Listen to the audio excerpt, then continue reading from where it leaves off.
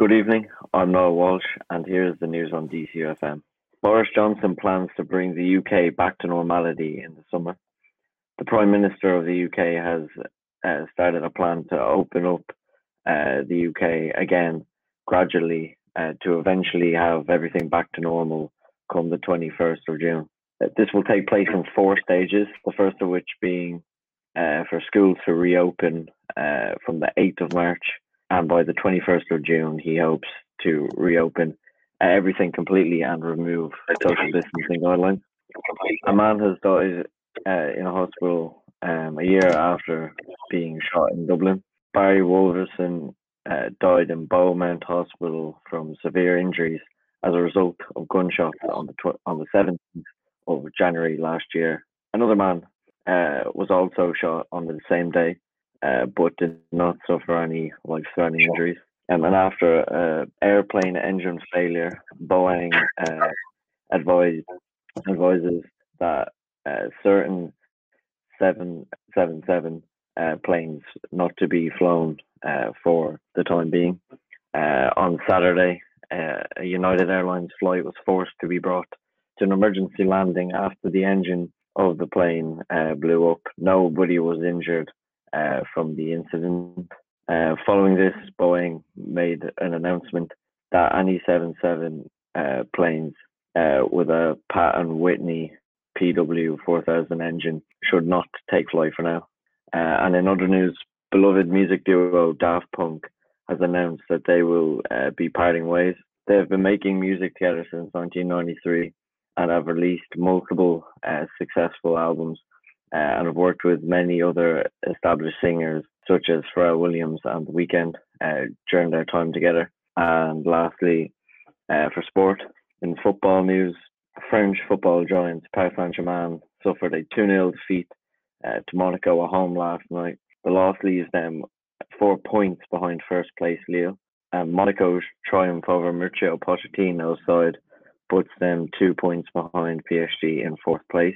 On Saturday, Everton got a 2-0 win over rivals Liverpool at Anfield in the Merseyside derby, their first win away to Liverpool since 1999, leaving the sides level on 40 points in 6th and 7th place in the league. And the second set of last 16 first leg games in the Champions League is set to take place tomorrow night, with Lazio hosting Bayern Munich and Atletico Madrid welcoming Chelsea, which will be Thomas Tuchel's first Champions League game as Chelsea manager. And that is all for news for now. It's Monday evening, and that means you're listening to Newswire on DCUFM. Today's show, we'll be talking about student teachers paying for the Gaeltacht online, social media abuse in sport, and the recent COVID vaccination hub set up in DCU. As always, you can contact us on Twitter and Instagram at DCU Newswire, or by using our hashtag DriveTime. Or you can also use our chat function down below. So first of all, we're going to go to Sarah, who's going to talk us through about James McLean and his interview with Claire Byrne today. So Claire Byrne was lost for words as she talked to Erin McLean, wife of Republic of Ireland soccer international football player James McLean, who described the level of abuse suffered by her husband on social media and beyond. The Derry-born football player James McLean has been the subject of anti-Irish abuse for nearly a decade due to his refusal to wear a poppy during Remembrance Week, and he and his family have finally decided to speak out. Erin explained the sickening levels of abuse and threats the family has been receiving. Such messages include one James's brother had received the morning of the interview with Claire Byrne, expressing that they would like to set James alight and make his kids and wife watch. On the line, Erin said she feels scared for her husband, her children, and her own safety by describing some of the abuse and threats James receives online and offline. She feels as though the level of suffering James and her family have had to endure hasn't received enough support from English soccer's anti-racism campaigns. This interview is a very strong piece of radio and highlights the personal effect the level of abuse online can have on a family. So just for you guys, do you think that football players like James McLean should have to take a stance on semi-political issues like Remembrance Week, or do you think they shouldn't? I think it's a sensitive topic, yes, for certain. There's no denying that, but it's not like anybody's making like a political statement or expressing their hatred for an individual just because they, for whatever reason, choose to not wear a poppy. It's along the same levels as just taking a knee. It's whatever you believe in yourself. It's kind of a little bit hypocritical to go and give it kind of basically rip into someone's beliefs just 'cause they don't agree with your own.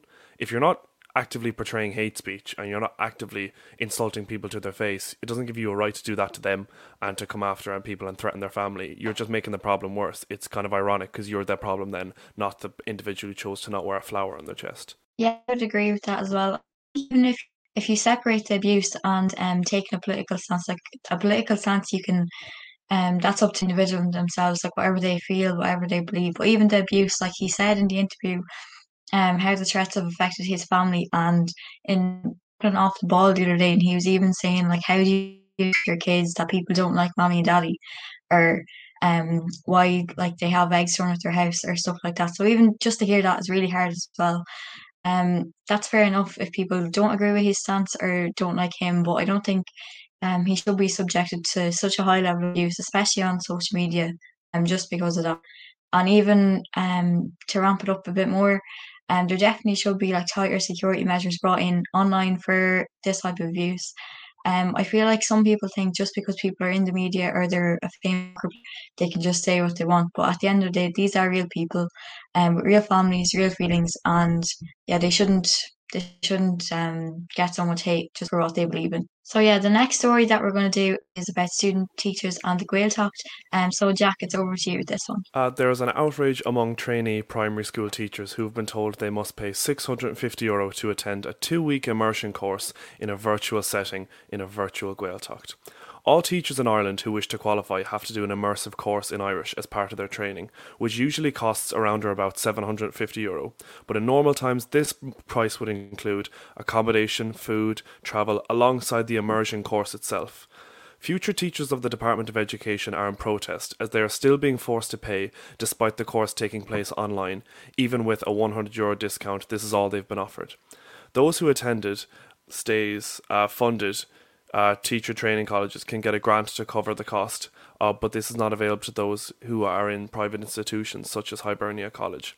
A petition has been set up and over 6,000 people have already signed. Just a few questions for yourself, lads. Do you think the charge is justified, just taking off 100 and trying to charge someone €650 just to attend, let's be honest, a Zoom call? No, I definitely don't think that it's justified. I think that's absolute craziness. And the fact that they're even trying to charge is just it's madness to me, because obviously it's a completely different experience online than to be in the Gaeltacht itself. Like, I remember myself, like, I know I was young, but I went to in second year, and even just 2 weeks of me being in the Gaeltacht, being around people actually speaking Irish daily, like just daily talk, that's what's actually going to help these teachers to be able to speak Irish in a better way, not an online course. So yeah, no, I definitely think it should be reduced way further, to be honest. What do you think, Leona? Yeah, I agree with you as well. I also went to Gaeltacht when I was young, and I have to say, even before I went, my Irish wasn't great, but coming home, you really like immerse yourself in Irish when you're there. Like, you hear it in the shop, you hear it in class, whatever. And a 750 just can't online, like what you could look up on YouTube or on Google Translate. And especially for when they paid the 650, I think it is, like, it's paying for their accommodation, their food, their staying there, their resources, any trips they do.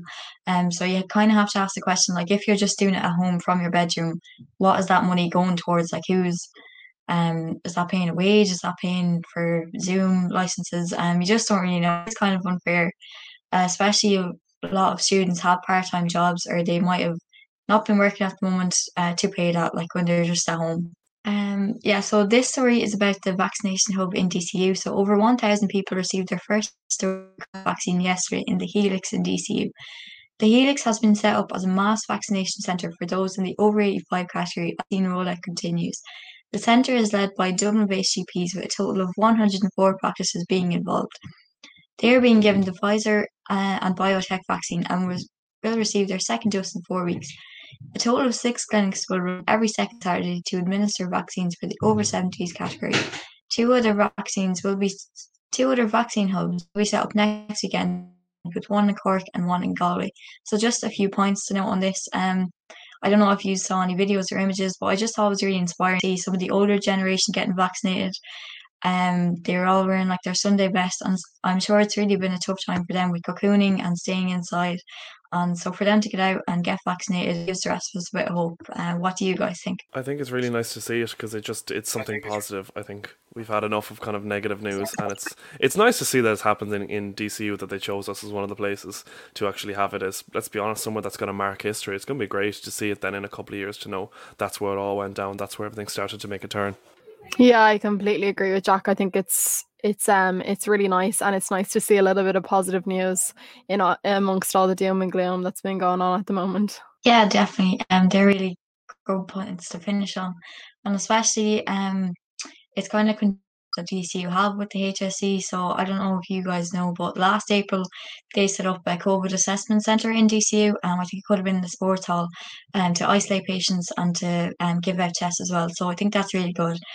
And even though we're all online from our respective bedrooms, it makes me kind of happy and proud to be in a college that has great resources on science, people like this that can help towards the COVID-19 pandemic. So just some random stories from the day. As Niall said in the bulletin, Daft Punk have split as a duo after 28 years. So the mass duo of Thomas Bangalter and Guy Manuel de Hamas shared the news with fans in a video entitled Epilogue that was released earlier today. The video stayed true to Daft Punk's mysterious aesthetic and saw one member exploding. It was followed by the graphic Daft Punk 1993 to 2021. So they've been around 28 years and they released a lot of great songs, collabed with a lot of great artists, and they're very unique in their videos and their art. So I think that's kind of sad, but yeah, definitely left us with a lot of good tunes anyways. So of course, 5 Irish athletes have qualified for the World Tour Finals in Madrid this Wednesday. DCU students Andrew Corr and Nadia Power have qualified, along with Leon Reid, Louise Shanahan and Sarah Lavin. You can watch the races live on TG4 on Wednesday evening. It's really exciting for Irish athletics. At the weekend, they had an indoor meet and there were so many records broken, you just couldn't keep count. So yeah, it's exciting, and you can tune in there if you want to see more.